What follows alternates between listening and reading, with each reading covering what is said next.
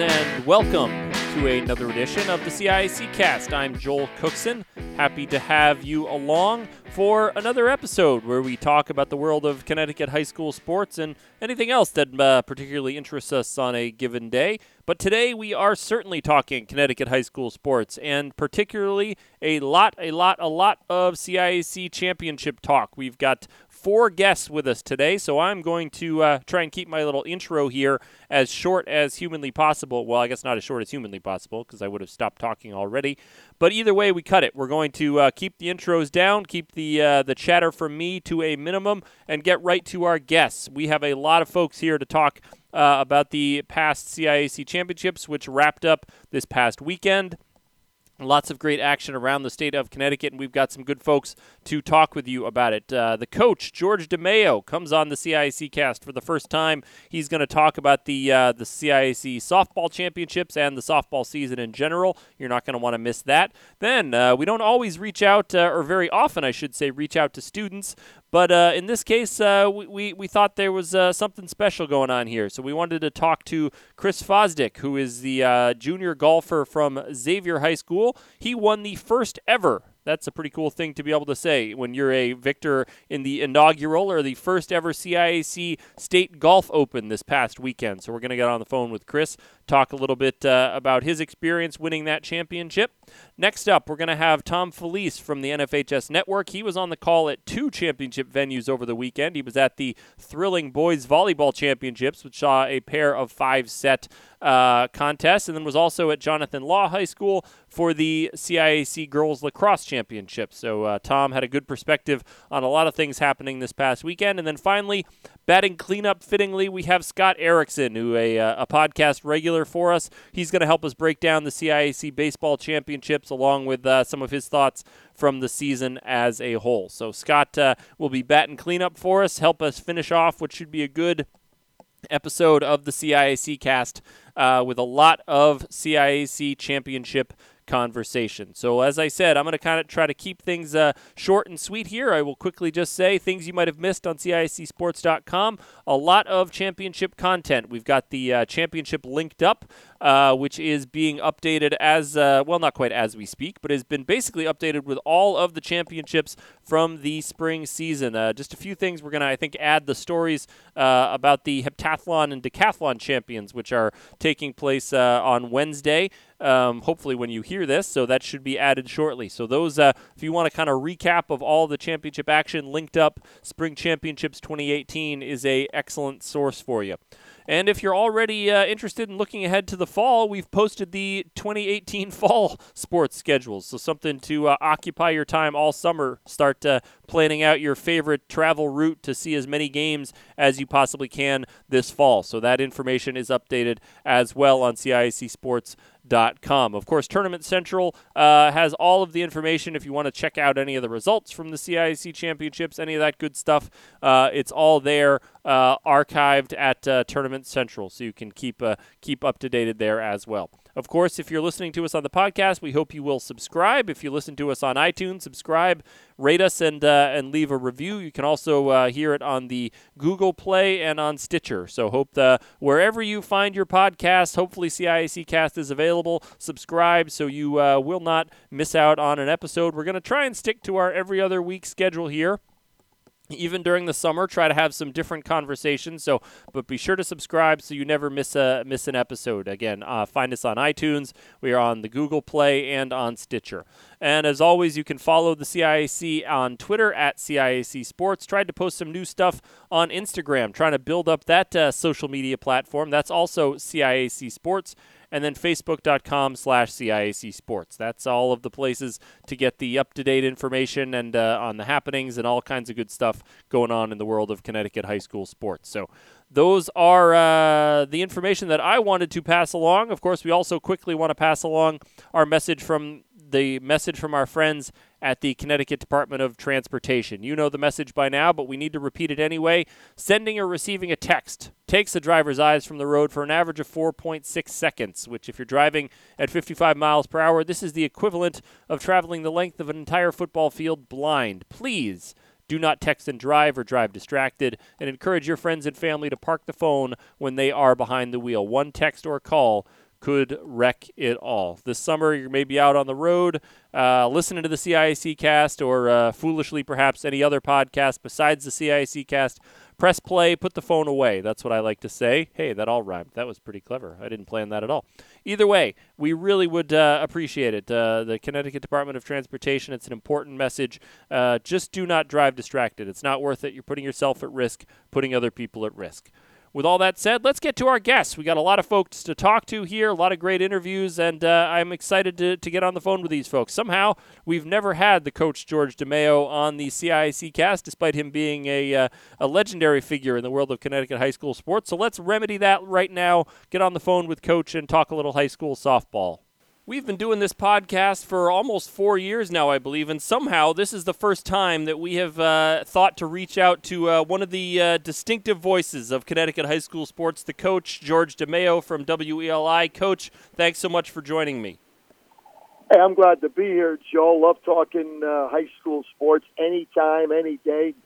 Hey, glad you finally remembered me to put me on the show. You know I know. It's inexcusable. I should be fired for dereliction of duty, quite frankly, the fact that I hadn't thought to reach out to you yet. So we're going to pick your brain about a little softball here, because for those folks who know you, they know you have been all over the softball diamond over the past month or so, and through the championships, covering 3 of our championships at West Haven over the weekend. So let's start there, and 3 championship games there, and the first thing that comes to mind is you got to see an awful lot of offense at West Haven this weekend, but what were kind of your big impressions or sort of biggest takeaway from the 3 games you saw at West Haven over the weekend?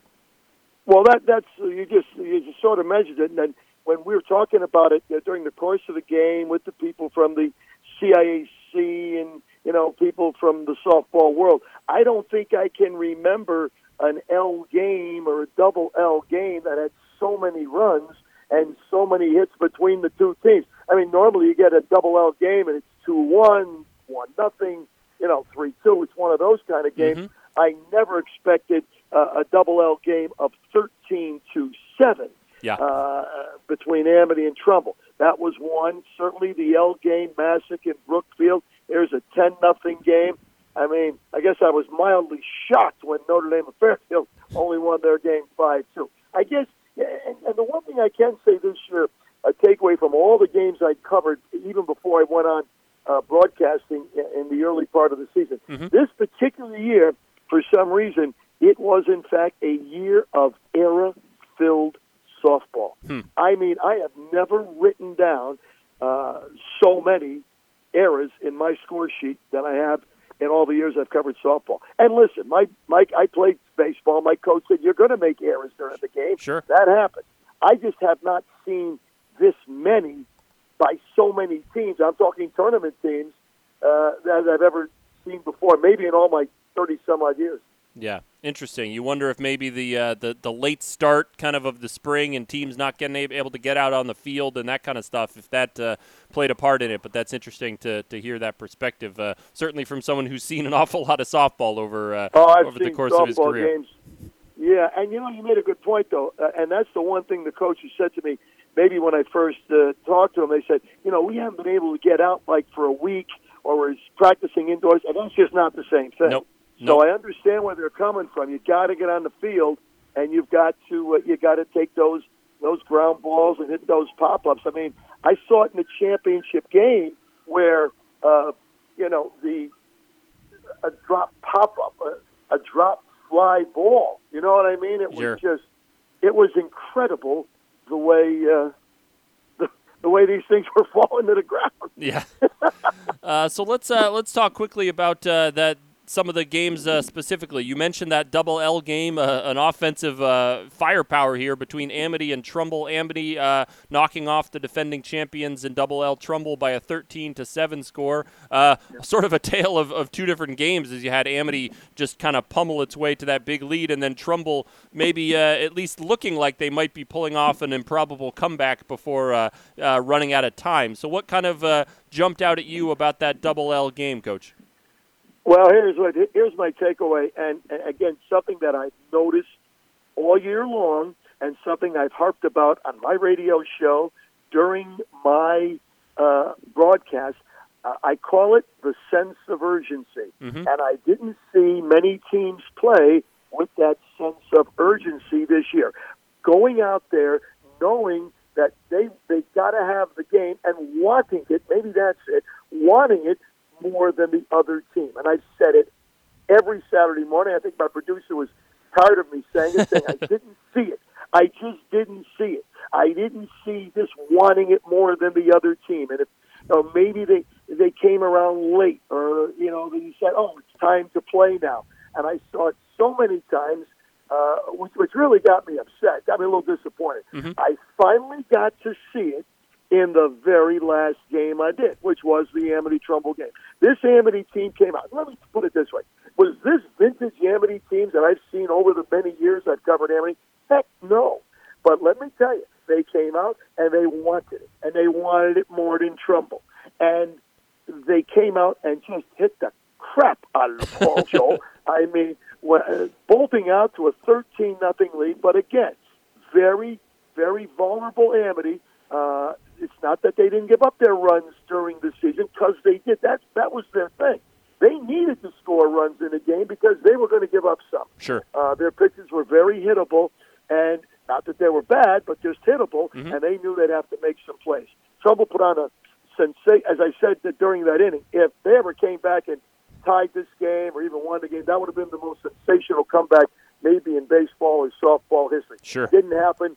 Amity wins the game 13-7, but when can you say that the two double-L teams combining for 20 runs on some 27 hits? Yeah. It just doesn't happen. But Amity showed me that they wanted that championship maybe more than any team I saw this year. Yeah, no, as you say, I don't think I'd have to do a little digging, but I can't imagine we've had 20 combined runs in a double-L championship game, or any softball championship game for that matter, over the course of CIC history. Not many, anyway. Not many. Talking about a dominant team and a dominant performance in Class L, you had Massac, the defending champions as well. Not defending champions, but a strong, perennially strong team coming through and shutting out their SWC rival Brookfield.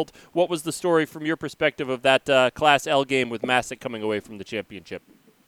Dominating performance. This Massac team, which should finish as the number one team in the final state poll, 24-0. Again, a team that came out, and I said to the coach before the game, Leah Barone, I said, listen, they're calling this the L. They called it the Massac Invitational, mm-hmm. saying that this was your tournament. It's a win or it's a lose, and you were the big favorite. And she was actually said, I've heard that, and I don't like to talk about it because I just want to get through the games. But they were dominating. They hit the ball again. Their first four hitters were so dominating. It was unbelievable. They got a couple of pitchers, and Sheedy pitched a gem in the championship game, a mm-hmm. two-hitter. Again, it's just the fact they came out and dominated the game. Now, Brookfield, who I know their coach very, very well, Nick Castellano. Listen, Brookfield had a sensational year. Sure. They were just overmatched against this Massac team. And to be honest with you, the semifinal game that Brookfield played Hand and beat Hand probably was the best, along with the Amity-Southington game, the best semifinal games going. Matter of fact, let's be quite honest this year, Joe, the semifinal games were better than the championship games, sure. which happens many, many times. Yeah, no, you got a lot of, there's obviously a lot of quality depth in these leagues and throughout the division. So you get four really good teams in those semifinals. You can see some excellent softball there as well. So a dominant performance for Massac as they run the table, go undefeated, and come away with that Class L championship. Last championship game that you saw, you talked a little bit about dominant pitching. St. Joseph got a heck of a performance there and was able to scrape together enough offense to come away with a 5-2 victory over Griswold in the Class M championship game. What was the story of that M championship from your perspective, Coach? Well, again, St. Joe's, I'll say this. It was a 5-2 game. And listen, I love softball. I love all the games. I love all the kids. Was it one of those exciting 5-2 games? No, it was not. St. Joe's basically, I think, had things in hand. And the reason they had it in hand is Griswold who had been, let's face it, perfect, right, in the semifinal game, in their win over North Branford, were certainly less than perfect in the championship game. They committed four costly errors in the game. I mean, I'm talking a drop pop-up by the second baseman. I'm talking about a drop pop-up in center field, which was right in her glove. Here's a girl, one of the best players in the state. Hey, listen, they happen. I understand.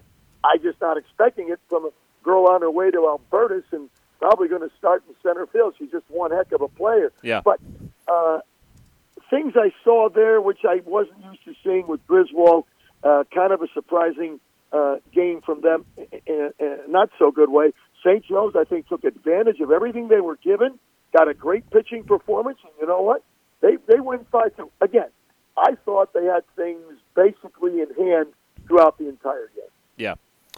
So we certainly don't mean to give short shrift to the Class S championships. So we'll just mention Stafford coming away with a victory, a come-from-behind victory over Holy Cross at DeLuca Field. Coach just happened to be setting up shop at his home away from home at West Haven there. Well. So he didn't get to cover that one, but certainly congratulations to Stafford on winning the program's first title in more than 40 years. So an exciting game there in Class S with them triumphing over Holy Cross. But looking back, Coach, maybe a broader perspective from just the championships, but I'm just curious, what were some of the games or stories or players that kind of stick out in your mind from the entirety of the 2018 softball season in Connecticut?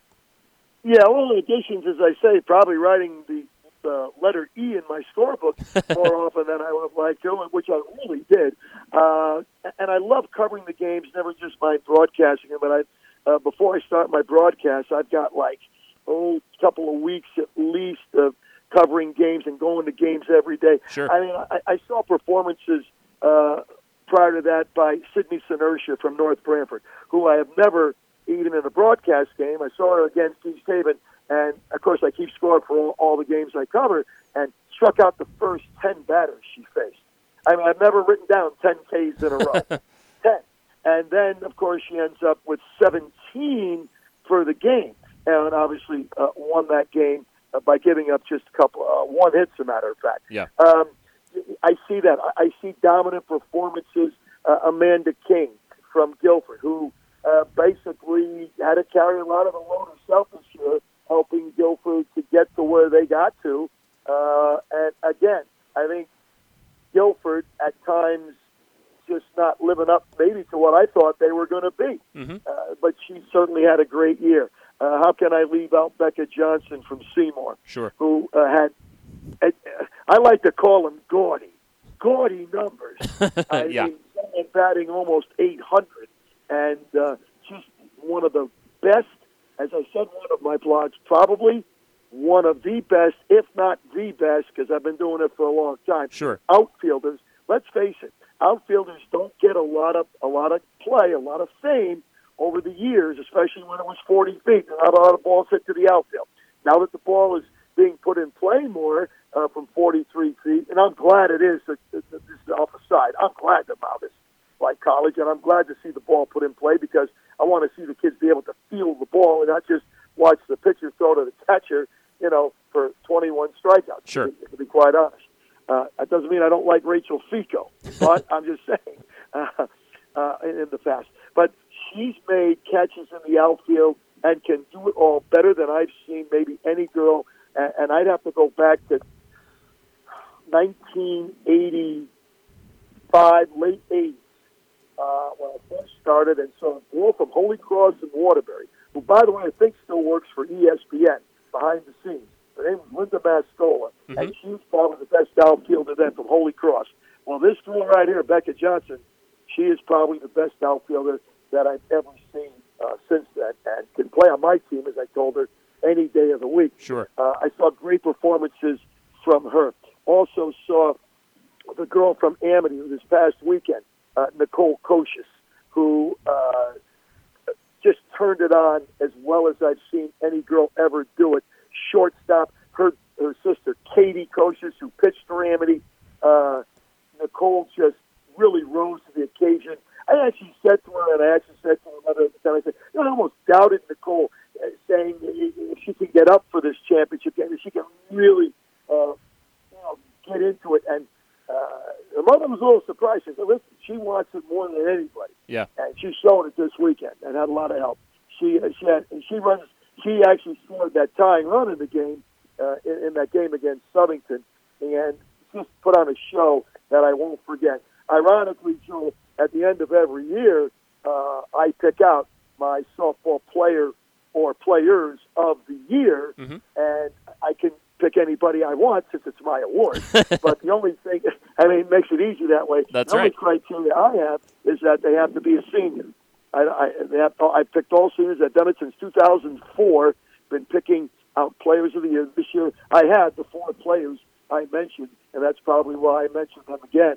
Sydney Senosha from North North, Rebecca Johnson Seymour, Nicole Koshes from Amity, and Amanda King from Gilbert. They are all my high school softball players of the year, and just great performances by all throughout the year. No question about it. As you said, it was maybe not the most thrilling championship weekend, but always great to see champions crowned and some strong performances. And as you said, teams playing with that sense of urgency. And nobody does it better than Coach, and nobody brings perspective like you do. So I apologize for waiting so long to bring you on the podcast to talk about it, but we're thrilled to have you. And thanks so much for offering your perspective on a great season, a great championship weekend of softball.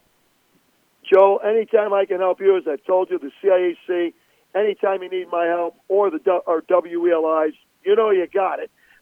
So just don't wait another 4 years to have me on again. No. We certainly will not do that. I've got your number on speed dial now. Thanks, Coach. Thanks so much to Coach DeMeo. Unbelievable job. That guy has got more energy and more enthusiasm for high school sports than just about anybody. That is particularly amazing. I know in our office here at the CIAC, and I try to say publicly as much as I can that there are not many states that have the kind of coverage of high school sports that Connecticut has, and a lot of it is due to people like Coach George DeMeo, who is just passionate about it and does a wonderful job covering it. And he was on hand for a lot of softball this spring, as he will be in the fall for a lot of football and other things, and then in the winter as well. He's a busy man, does a great job keeping tabs on high school sports. So certainly somebody we're happy to have on the podcast, and we'll have back again soon.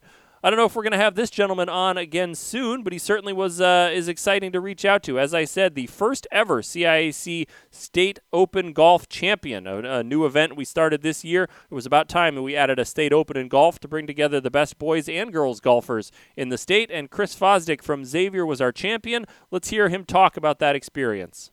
We're very happy to be joined now by the first ever CIAC State Open Golf Champion, Chris Fosdick of Xavier High School. Chris, thanks so much for joining me. You're welcome.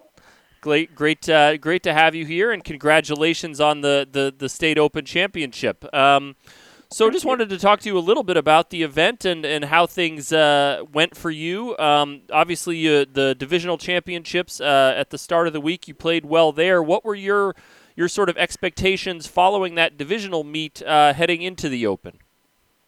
Well, after states, I put together a pretty good round. I definitely left some shots out there. And going into the Open, I definitely wanted to play a little bit better and take advantage of all my opportunities that I could to make some putts and make some birdies, and it turned out positive on Saturday. Yeah. You said obviously the state championships were early in the week. What kind of did you have any specific preparations for the Open on Saturday? Anything in particular you did kind of leading up to that to get yourself ready for that competition? Yeah. So on the Open was Saturday. 2 days before that, Thursday, me and a couple of my friends went down to Black Hall to play a practice round, kind of just get a feel for what I wanted to hit off of each tee and get a feel for the greens. And do you feel like that helped you when it came to the round on Saturday? Yeah, definitely. Especially on that course, it's a lot of positioning off the tee. During the practice round, I hit a hybrid when I should have hit 4-iron, and it went into the trees through the fairway, which you wouldn't have known about if you didn't play a practice round. Yeah. So you get there on Saturday, obviously, and it's a very good field. A lot of kids, I'm sure that you're familiar with, having played against either or seen some of their scores throughout the year. How were you sort of feeling? Were you excited, nervous, confident? What was kind of your feeling before the round got underway on Saturday? Well, I just treat it like any other tournament. I play a lot of tournaments, so I kind of felt like in my environment, and I felt pretty confident coming into Saturday. Felt pretty good about my game. Very good. Well, obviously with good reason you felt good about your game. Tell me a little bit about the championship round itself. What kind of stands out to you as the key and what the key and sort of the most successful part of the round for you? Well, so I started off with 2 bogeys, my first 2 holes, and in past years I kind of would have gotten down on myself and just kind of like get upset. But on Saturday, after the 2 bogeys, I didn't let it faze me. I knew I had a lot of golf left, and I came back with a good amount of birdies, and so I matured from past years coming into this year. Yeah, that's you think that it's just a maturation process a little bit, and having been through experiences both good and bad before that kind of helped you get to a place where you can overcome kind of a start like that you weren't looking for? Yeah, it's a lot of mental at a high level with golf. It's obviously you need skill, but it's a lot of mental as well. Yeah. Any particular part of your game that was that really worked for you on Saturday that you think made a big difference?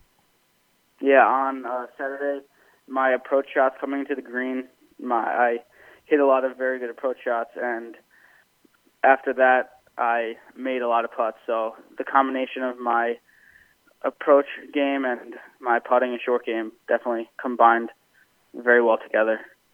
Well, it certainly works. So I'm curious, obviously, a high school event like that, even the State Open, we don't have big scoreboards out there or anything like that for you to keep an eye on, but I'm curious if you were all aware of kind of what other players were doing, or if you knew that you were sort of out in front, or if you were aware of any of that, or were you just kind of focusing on what you were doing?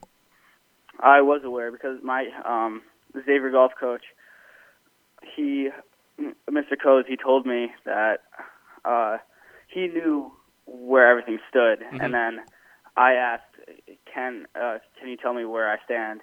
And he said, do you really want to know? Because sometimes pressure and stuff. And I was like, yeah, I want to know. And so I knew at the time with, I believe, like 7 holes left to play, I was 2 under, tied for the lead. This other kid was at 2 under, and not one of the kids I was playing with. So then I made 2 birdies coming in from there, and the rest pars, and so I shot 4 under, and I was aware that the other kid, he didn't finish great, but I knew where I stood. Yeah. Did knowing that change your approach at all? You said about 7 holes to go, or was it still sort of obviously, as you said, you had that practice round under your belt, so maybe you had some idea how you wanted to play those holes. But did that knowledge change anything for you, or just kind of help you maybe focus in a little bit more, knowing that you had a shot at it? Well, yeah, it made me focus in. With 2 under with like 6 or 7 to play, I knew that was going to be close to the lead. I don't know if it was going to be leading at the time, but then I knew where I stood, and I just made sure I just wanted to play my game, play smart, and if I did that, I knew just wait for someone to make a mistake, and you just stay steady, and that's what happened. All right. Well, it as I said, certainly worked out for you. So obviously you finish up, you discover that you are the champion. What's that feeling like, knowing that your name is now going to always be there as the first State Open champion in Connecticut high school golf, and obviously winning an event like that with a lot of stiff competition? What was the feeling for you, and your thoughts sort of after the round concluded? Well, it was a really good feeling because, like you said, it was the first ever State Open, and maybe someday, if I reach my goal to go pro, kids or other people can look back and see, like, yeah, Chris Fosdick won the first Connecticut Open. So that's a really cool feeling to know that I just won the first one. Yeah. All right. Well, I just let you wrap up here, but I want to just kind of ask. Obviously, you said you just finished your junior year. What sort of goals, both maybe for the summer, where I'm sure you'll be playing a lot, and then even looking ahead to next year, do you sort of have for yourself? What are your goals, expectations, kind of moving forward? If you've started to allow yourself to kind of think about those things. Well, yeah, last year I had a really good summer and it brought my ranking down a lot, so it made my ranking a lot better. And this summer I'm trying to add to that. I got to the top 200. I got to like 200th in junior ranking last year, and now this year my goal is to be top 50. It's a tough goal, but it's definitely worth reaching for. Very good. And next year I just want to continue on what we did this year, and hopefully as a team for next spring, the Xavier team will be in the running for another championship. Well, I'm sure that with you kind of leading the way there, that you'll certainly will be in the mix. So I just wanted to get a chance to chat with you here and hear folks hear from the first ever CIAC State Open champion. So let me add my congratulations and say best of luck for the summer, and congratulations again. Wonderful round of golf, and it's pretty cool to be able to see that that's the first person to earn that title. So congrats. Thank you. Thanks so much to Chris. He's a busy guy. He had just been working with the folks at the Hartford Courant as they named him their Golfer of the Year, not surprisingly. And hope I'm not spoiling that, but I'm not sure that's really that much of an upset. Either way, he found a little time to get on the phone with me, probably before heading to the course, and keeping that game sharp. So we thank Chris for talking with us and wish him best of luck as he works his way through his summer season, and then we'll be back on the courses for his high school team next year.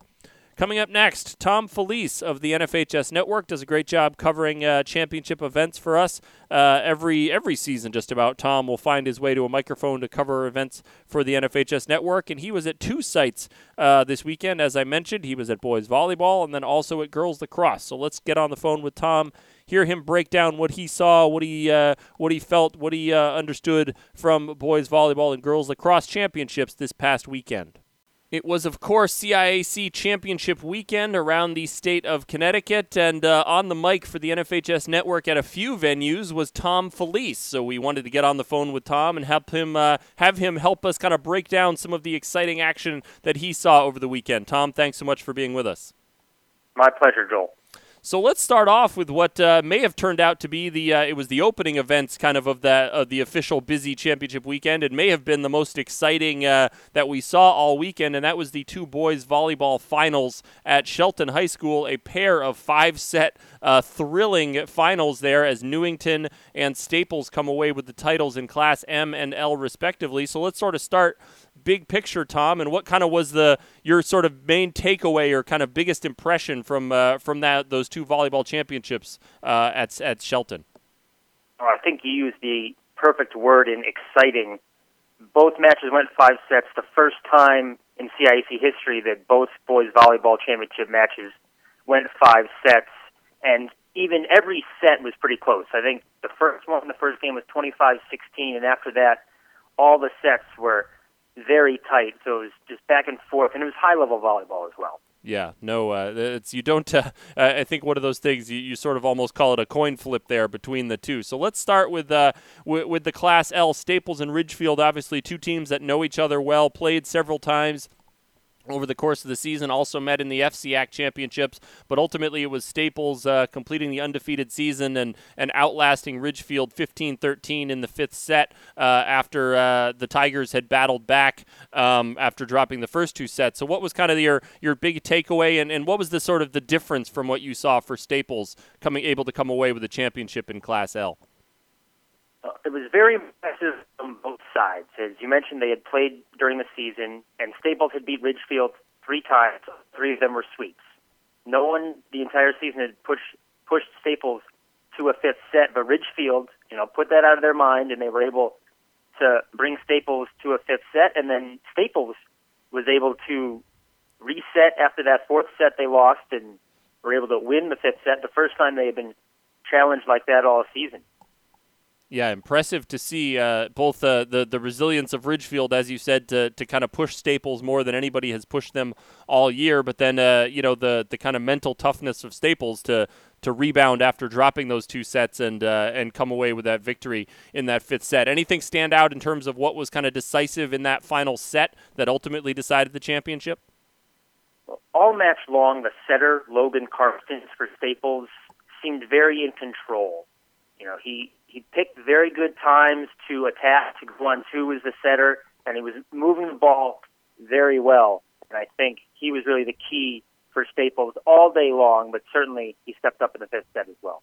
Yeah, so another championship for Staples and an undefeated season, certainly an impressive run for that crew. So then on to Class M, where it's Newington repeating as the Class M champion and about as close a volleyball match as you can get. I believe the biggest difference was just 2 sets that were decided by 3 points, but the other 3 all decided by 2 points, including a 15-13 decisive set for Newington in the 5th. What was the story from your perspective of that Class M championship? Just how competitive those 2 teams are. This is the 5th straight year that they met in either the semifinal or the final of the Class M volleyball tournament, and they're still playing such competitive sets, as you mentioned, and going all the way to 5, with Newington being able to pull it out 15-13. What struck you as the difference for Newington and able to come away with that victory? Those 2 teams, it wasn't a quite the same situation with the comeback. They traded sets all the way through, but then Newington winning 15-13 in the final. What jumped out at you as the difference in that decisive 5th set? Newington's setter again, Dan Cloutier, he ended up with over 50 assists, and he was moving the ball very well, and Louis Egbuna got some big kills, and he ended up with 7 aces as well. He had a long run of serving in the 3rd set, and he also appeared to injure himself. He was diving for a ball and looked like he might have jammed his wrist, but he came back up. He didn't miss a point, and Louis Egbuna was really, really a target for Cloutier, the setter, and he was able to lead Newington to the win. All right. It was as I said, not sure there's a much better way to kick off a busy championship weekend than with a pair of stellar 5-set matches for state championships. But you were on the road again on Saturday, making the trip to Jonathan Law to cover the girls lacrosse finals, 3 championship matches, several highly competitive contests.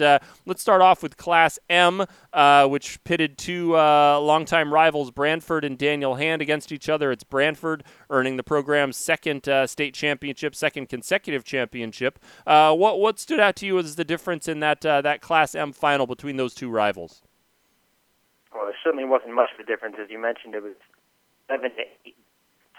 Spencer, senior for Brantford, scored 5 goals, and it seemed like she was really able to step up. But as you mentioned, there wasn't much between these teams. During the regular season, Daniel Hand beat Brantford, and then Hand won the SEC tournament. But Brantford must see some tournament matches back-to-back years that the Hornets have been able to win it at states. A little bit of familiar territory here with New Canaan coming away with the championship in Class L, again against a conference rival in Ridgefield. A fairly comfortable victory by 19-7 score. What stood out to you, impressed you with that New Canaan team as they were able to capture the championship up in Class L this year? They've been in M the last couple of seasons, come away with the victory in Class L this season. What stood out to you and impressed you the most about that New Canaan squad winning in Class L? Well, there was no letdown for New Canaan. I've seen a semifinal. They beat rival Darien. Darien had over 100 straight games against teams from Connecticut. New Canaan had finals and then came out strong. They were up 8-3 at halftime, and Britton Donnell was really involved in everything. She ended up with 6 goals, 8 assists for New Canaan, one of 4 players to have a hat trick. So it just showed the depth of New Canaan, and they did not take the foot off the pedal after that semifinal win there yet. Yeah, no, as you said, certainly, they knew Ridgefield a quality opponent, but maybe the risk of using up all the energy in that dramatic semifinal victory over their rival Darien. But New Canaan able to overcome that, and a very spirited Ridgefield squad. What about the Class S game? You had New Fairfield, which was able to come away with championships in boys and girls lacrosse over the weekend, outlasting East Catholic by a 9-6 score. What was the story of that contest from your perspective? The story with that was just New Fairfield is a established program, and they won their first state title in 2000. East Catholic didn't have a varsity girls lacrosse team at that point. Mm-hmm. So New Fairfield has just been able to build their program, but East Catholic fought back as well. They were down 6 goals in the second half. They scored 4 straight to make it close. Alexa, a very good player for East Catholic, was a key to that comeback. But it was just impressive how New Fairfield has built a program, as you mentioned, on the boys' side and the girls' side. They're a lacrosse town, and it showed with the performance of the girls in the championship game. Yeah, no question about it. That sort of legacy and history can sometimes carry you through when things get a little tight in those championship games. You mentioned a few players from that stood out from New Canaan and 1 or 2 from New Fairfield. Just curious if there are any other players that really stood out to you with their performances on any of the squads over the course of the 3 games at Jonathan Law. Yeah, the New Fairfield goalie, Rachel Mickelway, she came up with some big saves at some big times. She wasn't called on too often in the first half. East Catholic was still settling in. When they had the offense, Mickelway able to step up, and one of her teammates, Dominique DeMarsico, had 2 shorthanded goals in 2-minute penalty. Mm-hmm. And it was right at the start of the second half. It seemed to really be a key for New Fairfield. East Catholic got 1 goal up a man early in that power play, and it was really like 5 seconds into the power play. So it seemed like East Catholic might be able to really get the attack going with the extra man. DeMarsico went the other way toward Fairfield, and she was really a key to the offense. Very good. Well, certainly a lot of talent on display, a lot of competitive championship games, and we love to see that. I feel like that girls lacrosse championship weekend gets better and better and more competitive year after year. So, Tom, we greatly appreciate it. We love being able to get on the phone with you and talking to you about all you see. Helping us out with the NFHS network. So we greatly appreciate it, and thanks so much for all your perspective, and hope you enjoyed the broadcasts. Last but certainly not least, after we say thank you to Tom for doing such a good job, apologize. He had a little, his phone was a little dicey there, in and out. Hopefully you're still able to take away what he was sharing with us there. We certainly try to work through some of those technical issues, but his phone was a little bouncing in and out there. But still good conversation with Tom, bringing a lot of insight about the world of boys volleyball and girls lacrosse from the championships this past weekend. And congratulations to all of those champions, as well as congratulations to all of the champions from the CIAC championship season. Finally, as I said, last but not least, Scott Erickson, Stamford Advocate, Hearst, Connecticut CT, the Game Time CT High and Tight podcast. You see him everywhere, covering high school baseball, among other things. Let's get on the phone with Scott, help us break down what took place at Palmer Field in Middletown this past weekend. Maybe one of the busiest men in the state of Connecticut over this past weekend was Scott Erickson and his cohorts at Game Time CT. They were stationed at Palmer Field in Middletown to take in all of the 4 CIAC baseball championships. They did some wall-to-wall coverage there that you should check out at Game Time CT. So we gave Scott, 2 days off to maybe not have to think about baseball for at least a little bit, but we had to bring him back and onto the podcast to talk about it. Scott, thanks as always for joining me. Yeah, thanks for having me, Joel. Always good to have you on and try to get a little glimpse of what took place at Palmer Field. So let's start things off there, kind of go game by game here and break down what we saw. Probably the game of the weekend. The first game that took place on Saturday, the first of a triple header, the Double L game, Cheshire earning its first championship in about 25 years, 1-0 over Ridgefield, tight pitchers duel. What stood out to you from that Class Double L final? The Class Double L is generally, the elite baseball game of the year, and this year it was again. We've been lucky the last few years to have some really good Double L finals against, and have teams that deserve to be there in the final. Sometimes in baseball, teams slip through, but Cheshire and Ridgefield were certainly deserving. There were 2 teams that we thought all season would be really good coming in, and that game lived up to everything we thought it would be. We thought it'd be low scoring, pitchers duel. Cheshire had their ace Ben De La Belle going, and Ridgefield had their number 2, sophomore Matt DeLuca, going, but he would be a number 1 on most teams. Yeah. Ridgefield just happens to have Alex Price on the team too, who we think is, I think is, one of the best pitchers in the state. Right. But we thought it'd be low scoring, and it was. Both pitchers were excellent. It got into the 7th inning, top of the 7th, and Cheshire gets a couple runners on with walks, and De La Belle comes on. Richfield goes to their bullpen, and the kid, who has the power to put the ball over the wall, doesn't try to do too much, just puts the ball in play. He grounds out, but the run comes home, and that's the game, and that was it. But the kids just both pitched so well, and the teams played defense so well. That it was, the first game on Saturday. We had the game Friday night too, but it really set a great tone, and it was definitely the best game of the day. Yeah, no, you love to see two good pitchers do what everyone expected them to do and produce the kind of game you expected. So Cheshire comes away with the championship. You mentioned Friday night. That was the Class L final, not a pitcher's duel, as Wethersfield, two CCC teams, Wethersfield and Windsor, matched up, and Wethersfield pounded its way to 16 runs. I'm guessing the offense was sort of the story of that game, but what kind of jumped out at you from that Class L final with Wethersfield taking the title? First, not even the game itself, but the crowd was one of the best I've seen at a game. Standalone game especially. Sometimes you get crossovers where people are coming in for the next game, but they filled the grandstand at Palmer, and then they filled most down the right field line, those bleachers that go down the right field line. It was a tremendous crowd. We were watching from the press box, and you could see the line going down, and in the second inning, there was still a line past the Legion, which is like a good 100, 150 yards. It was an awesome crowd. Windsor was really fired up. They had a massive section.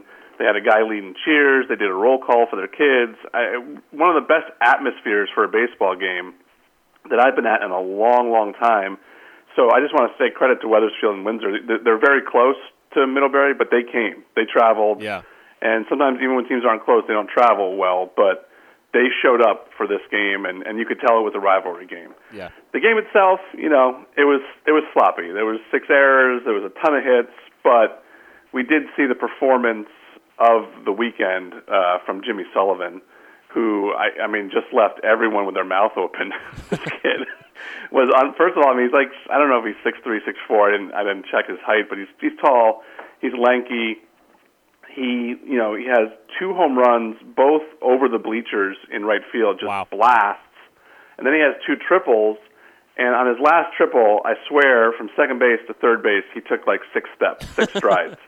He's just a long, fast kid, and that was almost more impressive than the home runs to me, the way he went around the bases. Yeah. And then Fody, the other kid for them, also had a huge home run to right field. Wethersfield just hit the ball really, really well all night, every inning. And Windsor, who had an awesome season, like one of the best seasons in school history, had their bad night on the worst possible night you can have it. Yep. And pitchers didn't have it, and they weren't fielding well. Like I said, I think they made 4 of the 6 errors. It was just a bad night, and that happens in baseball occasionally. It's too bad for Windsor that it happened there. But the performance we saw from Sullivan, that's an all-time performance. It's hard to even think of anyone who's topped it. I couldn't think of anyone. No one in the press box could, because you're talking about he scored 4 runs. He had 6 RBI, the 2 home runs, the 2 triples. It's unreal. Yeah. In any game. Like, I haven't seen that in on May 10th. Right. But in a championship game to do that, and then the kid is so calm and he was very happy, but not overly effusive after the game, and very polite, and like it hadn't happened. Or maybe he was in shock. But I think he's going to the University of Virginia. He's obviously a legit prospect there, but what a performance. People are going to talk about his game that night forever when they're talking about high school baseball. Yeah, that sounds like it's a good research project for somebody sitting in my chair to start trying to dig through the archives and figure out anybody who's put up that kind of numbers. And excited to hear my wife is a graduate. Let me know, please, because I would be. We will share that information if I can track it down. Yeah, that's awesome. Yeah. My wife is a University of Virginia graduate, so she'll be happy to hear that the Wahoos are adding some good Connecticut talent. They're getting a good one. They are getting a good one in that kid for sure. Very good. All right, so Class S, which wrapped up didn't wrap up the day. It continued the day on Saturday. Notre Dame of Fairfield and Coventry. A little bit of a tighter game, ends up with. Again, plenty of offense with Notre Dame Fairfield coming away with the 10-6 victory story of that game, Scott? Notre Dame really jumped out on them early. It was 10-2 10-2, I think, at one point, and then 10-4. Coventry got back in. It had a chance, actually, to do some more damage later in the game, but Notre Dame Fairfield worked out of it. Watching the game, I never felt like Notre Dame was going to lose it once they got up so big. Yeah. And they have a little more depth at pitching, so their bullpen was able to do a little more. But they had a couple good performances from kids like Austin Allen and Romano, and a freshman. It got to 8-6 in the sixth inning, and then this freshman, Kurt Setter, I forget his first name, Kurt Setter drove in 2 more runs. Mm-hmm. He's a kid we're going to be talking about a long time because he's a really good player. He's a freshman. He drove in 2 more runs, padded the lead back up to 4. So, like I said, Coventry had a shot. I mean, they had the tying run at the plate in the 6th, but it always felt like Notre Dame Fairfield's game. And once Notre Dame Fairfield got through the bottom half of that bracket, which was tough with Holy Cross and St. Paul, that was kind of a loaded bracket for them, and they got through it. A lot of people were rooting for Coventry as the underdog in that game for a lot of reasons, but Notre Dame Fairfield felt like the favorite, and they played like it, most of the game. And the game was a little cleaner. There was more hits. The Wethersfield game, like I said, there was a lot of errors and sloppy stuff, but the Notre Dame game was just really, a lot of kids just hitting the ball really, really well. Yeah. All right, so then finally the Class M, which wrapped up competition on Saturday night. Another offensive performance with Seymour scoring 13 runs in that one in the Class M championship to get past Wolcott 13-2. More offense to talk about, Scott. What was sort of the big picture takeaway from that game? Pete and I were looking at it yesterday, and we had to go back really far to find a year where there was 3 games with double-digit run totals. I think we went all the way back until the early 70s or maybe late 60s. Yeah. To find 3 games in one weekend with that many runs. There was and even the runs that were scored in these games, like the 16 runs, went back to like 81, where there was like 18 runs scored or something. But anyway, it was almost like a historic weekend with the amount of runs scored. So it was fitting that the last game was was another one. We thought Walcott was going to win. I mean, we thought they were just having like a really special season. But Seymour had already beat them in the regular season, kind of in a crazy way. They trailed 7-0 and ended up winning 8-7. Right. And when you look, Seymour went to extra innings against Coggins, I think. But the rest of the tournament, nobody was really close to them. They sort of rolled over everyone. And when I saw them in the semis, I went to the M semis, and they just they beat St. Joe's 8-0. And St. Joe's had been scoring 16, 13, 12 runs a game. Right. And to see them shut out was really impressive. And then Seymour hitting. And then Seymour was just, when a team gets hot like that, they're hard to stop in a state tournament. And they rolled into that Walcott game. And, credit to Seymour. They just played a really, really good game that day and buried them and left no drama to the night. Yeah, you got your drama out of the way early on Saturday. And yeah, the drama was out of the way early. And, in some ways that's okay for us after a long day. Get your leads written early and stick to them. Yeah, but Austin Green was really good for Seymour pitching. He had a great game. And then a lot of kids hit. No one stood out the way that Sullivan did for Wethersfield, but Seymour hit well. And then for Walcott, Jack Drury had the home run. That was really all they got offensively. And we thought, they went up 1-0, and we were like, oh, here comes Walcott. They're going to roll again, and it wasn't to be. So credit to Seymour and to all the champions. It was everyone earned it. You know what I mean? Even whether it's 1-0 or 13-2, you earn the victories. But it was a little surprising to see the scores as high as they were this year. But it was a unique season, I guess. Yeah, no, it's interesting. We were I just had a conversation with Coach George DeMeo about the softball championship and sort of the same story there. Just a ton of runs in a lot of the finals. I wonder if just everyone was so happy to finally be playing not in rain and 50-degree temperatures that they're everybody breaks out. But it is interesting to see. It may just be a fluke, and you're trying to find any kind of rationale for it that just doesn't exist. Maybe just one of those weekends when everyone's swinging the bats. So. Yeah, the softball, that's always surprising because usually by the time you get to the final, you get 2 really good pitchers. Yeah. But I don't think any pitcher would have slowed down Massac softball. No, I don't think so. They were a machine. I saw them at one point. Wow, what a team that was. Yeah, no, they an impressive run for them. So let's kind of pull back maybe a little big picture, starting just with the tournaments.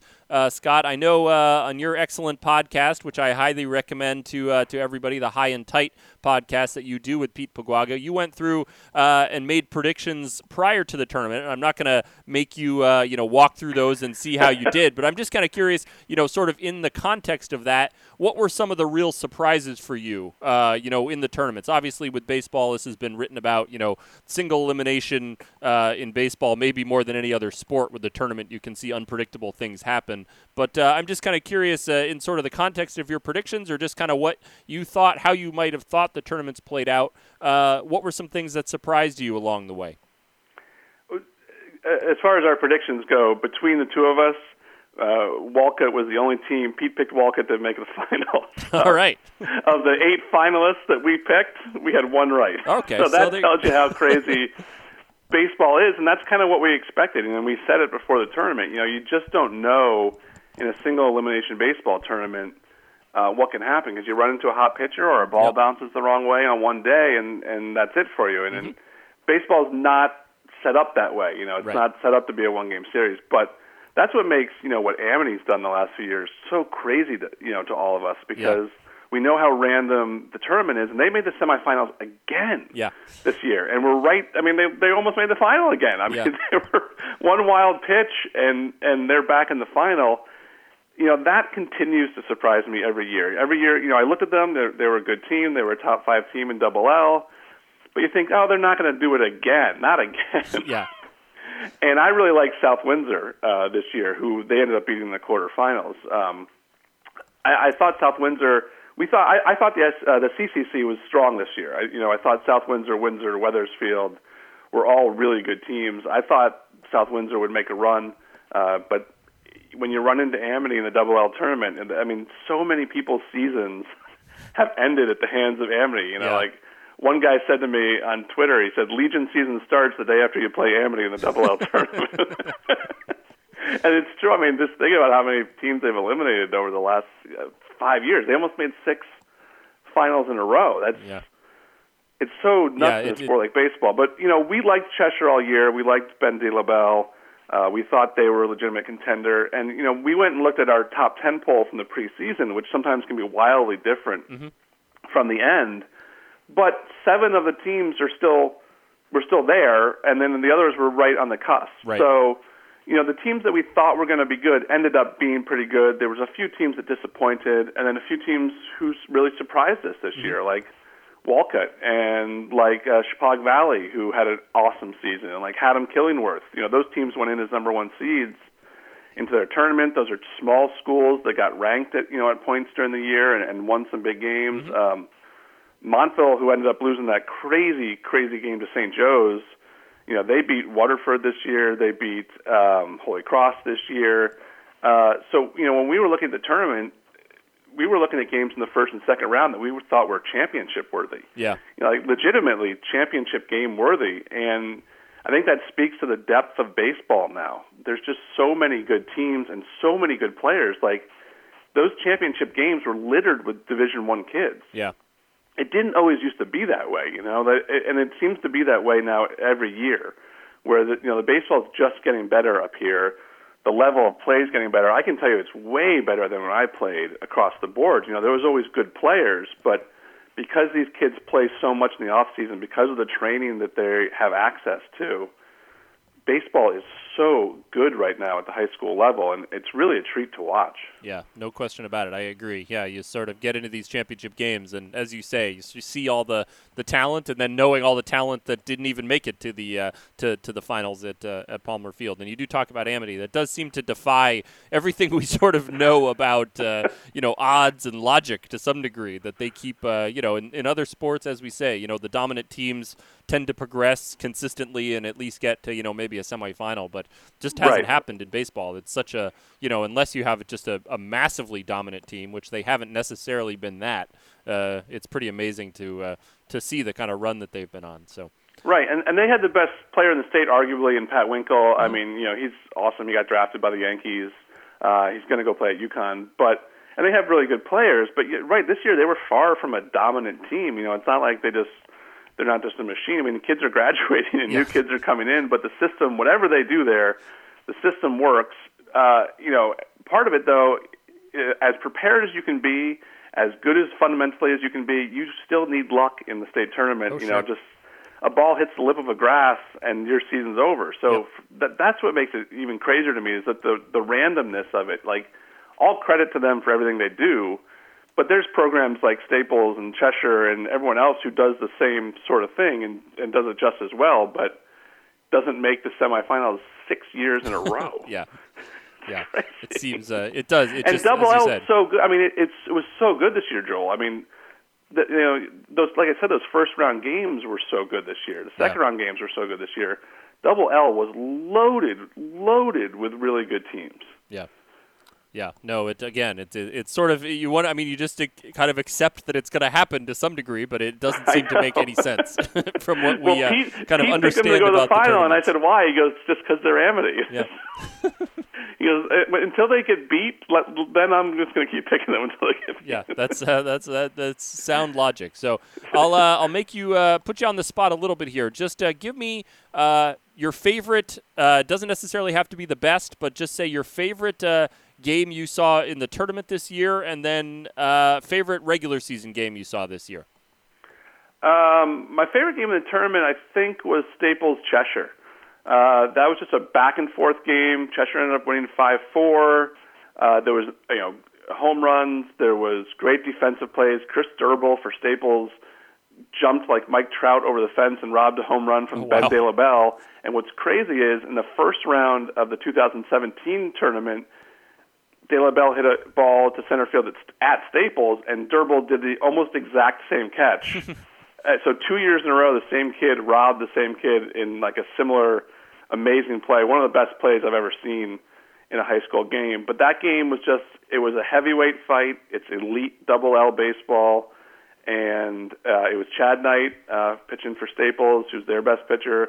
Ben De La Belle pitching for Cheshire. He's their best pitcher. Mm-hmm. Both kids gave up a few runs, but were still really, really solid and dominant. And I loved that game. And, it was hard to top. The final was really good, too. I mean, don't get me wrong. And I didn't see those Double L semis. I was at the M semis that night. But from what Pete said, both of those games, I think those, if you ask him, those are the two games, his favorite games of the season. Yeah. In the regular season, I saw, a few good games. I saw a Darien Wilton game that was a walk-off that was really awesome. West Hill and Staples played a really good game at West Hill this year. It's hard to pick just one. I saw a few close ones, and there's a lot of games, good games in the FCIAC and the SEC all the time. It's really competitive baseball across the board, and as you can tell by how many teams they put into these tournaments and how many teams advance in these tournaments. Yeah, no question about it. All right, I'll put you on the spot one more time, but I like it. So just say, and again, this doesn't, and you've talked about a lot of the, these standout players, Division I talent, that kind of stuff. Just give me your favorite player that you saw this year. Again, maybe not necessarily the best player, but although it could be, but your favorite player from the 2018 high school baseball season. Wow, my favorite player. I saw some good ones. I really like De La Belle from Cheshire. I mean, I know we talk about him a lot on our podcast, but he's going to West Point. He has so much poise when he's playing, when he's speaking to the media after the game. He's obviously a bulldog competitor. He's a great hitter. He's a good pitcher. And he's just like you don't want to say great kid, that kind of gets thrown around too much, but he kind of is. He just, I don't know him personally, like outside of baseball, but just the way he conducts himself. And then there's some other kids that I cover, on a more daily basis, like Sean O'Malley at Darien. He's a kid who comes back from injury, had a labrum surgery and fought back, and again, a really nice kid too, and a super competitive kid. The kids at West Hill who I cover, like the shortstop T.J. Wainwright. I mean, just a kid who plays hard, is always in the dirt, is friendly when you talk to him, says hello when you see him at the games. You develop relationships with the kids you see, day in and day out like that. But of the kids I covered, kind of in a broader sense, I would say Ben. I mean, I just really like the kid. You know, and he's a great baseball player too. So he gave me a lot of fun games to watch. And like you said, he was in two of the best games I saw. Right. You know, the state final and then the quarterfinal against Staples. So I enjoyed that Cheshire team a lot. You know, I only got to see them, you know, a couple times, but you know, it's good for them to win first. And that's a great baseball town, and it's their first state title since '93. So, you know, it means a lot to communities like that, you know, to win baseball championships. So I'm happy for them. Now Stanford needs to get one. There you go. Stanford. It's been a long time for Stanford school. Well, getting that plug in, and we appreciate it. So, Scott, great job as always. I encourage everybody to check out Game Time CT, the High and Tight podcast. Scott, not satisfied in just being a guest on every other podcast around about high school sports in the state. Had to start his own talking about baseball. So check that out. Check out all the great work. The final coach or the final poll just came out with Cheshire at the top. All kinds of good stuff there. So we appreciate it as always, Scott. Great job. Take a breath and get ready for the summer. All right. Thanks so much, Joel. Always a pleasure to check in with Scott. He's got a lot of knowledge, really keeps tabs on things around the world of Connecticut high school sports, and baseball in particular catches his eye in the spring season. They do a great job there. The folks of Game Time CT and Hearst Media covering really all over the state. They really made an effort to keep tabs on what was happening with baseball all across the state of Connecticut, and they did a great job covering things from Palmer Field as well. So thank you, as always, to Scott. He's been a frequent guest on the CIC cast, and thank you also to a couple of first-time guests, the coach, George DeMeo, Xavier High School golfer, Chris Fosdick, and, of course, as well, Tom Felice, who I believe has joined us before as well. But we thank all of them, just as we thank you for joining us for another edition of the CIC cast, episode 92, I believe it is. We are moving up towards that 100 mark. Going to have to come up with something special for the 100th episode of the CIC cast. If you have any ideas on that, or anything else for that matter, you can email us at ciaccast@casciac.org. That's ciaccast@casciac.org. You can reach out to us there. Any guests that you'd like us to cover, any topics you think we should chat about, anything. You can also, of course, find us on CICsports.com. Tournament Central has all of the information from the past championships. If you listen to the podcast, you can find a link there. Has all of the available episodes, or, of course, if you wherever you get your podcast, whether it's iTunes, we'd love it if you'd subscribe there, rate us, and leave us a review. You can get it on the Google Play. You can also hear us on Stitcher. So a couple different venues and platforms to find the CIAC cast. We hope you will do that. Hope you will also follow us on Twitter at CIAC Sports. We're going to be doing hopefully some interesting things over the course of the summer. Try to get some more feature story kind of things going throughout the summer. I know we're planning to do, last year, had a lot of fun doing the top CIAC championship moment. We did a big vote as well as voting on social media, so keep your eyes open for that. Have a few ideas on moments from our championships that we're going to want to include in this year's CIAC Top Moments vote, so keep your eyes open for that probably in late June. A lot of other features. The best way to not miss anything, follow us on Twitter at CICsports.com. Like us on Facebook, Facebook.com/CIC Sports, and Instagram. We are there as well. CIAC Sports is the handle there. So all of that said, we thank you very much. I said I was going to try to keep my talking to a minimum. Hopefully I did that. Let the guests do all the heavy lifting this week.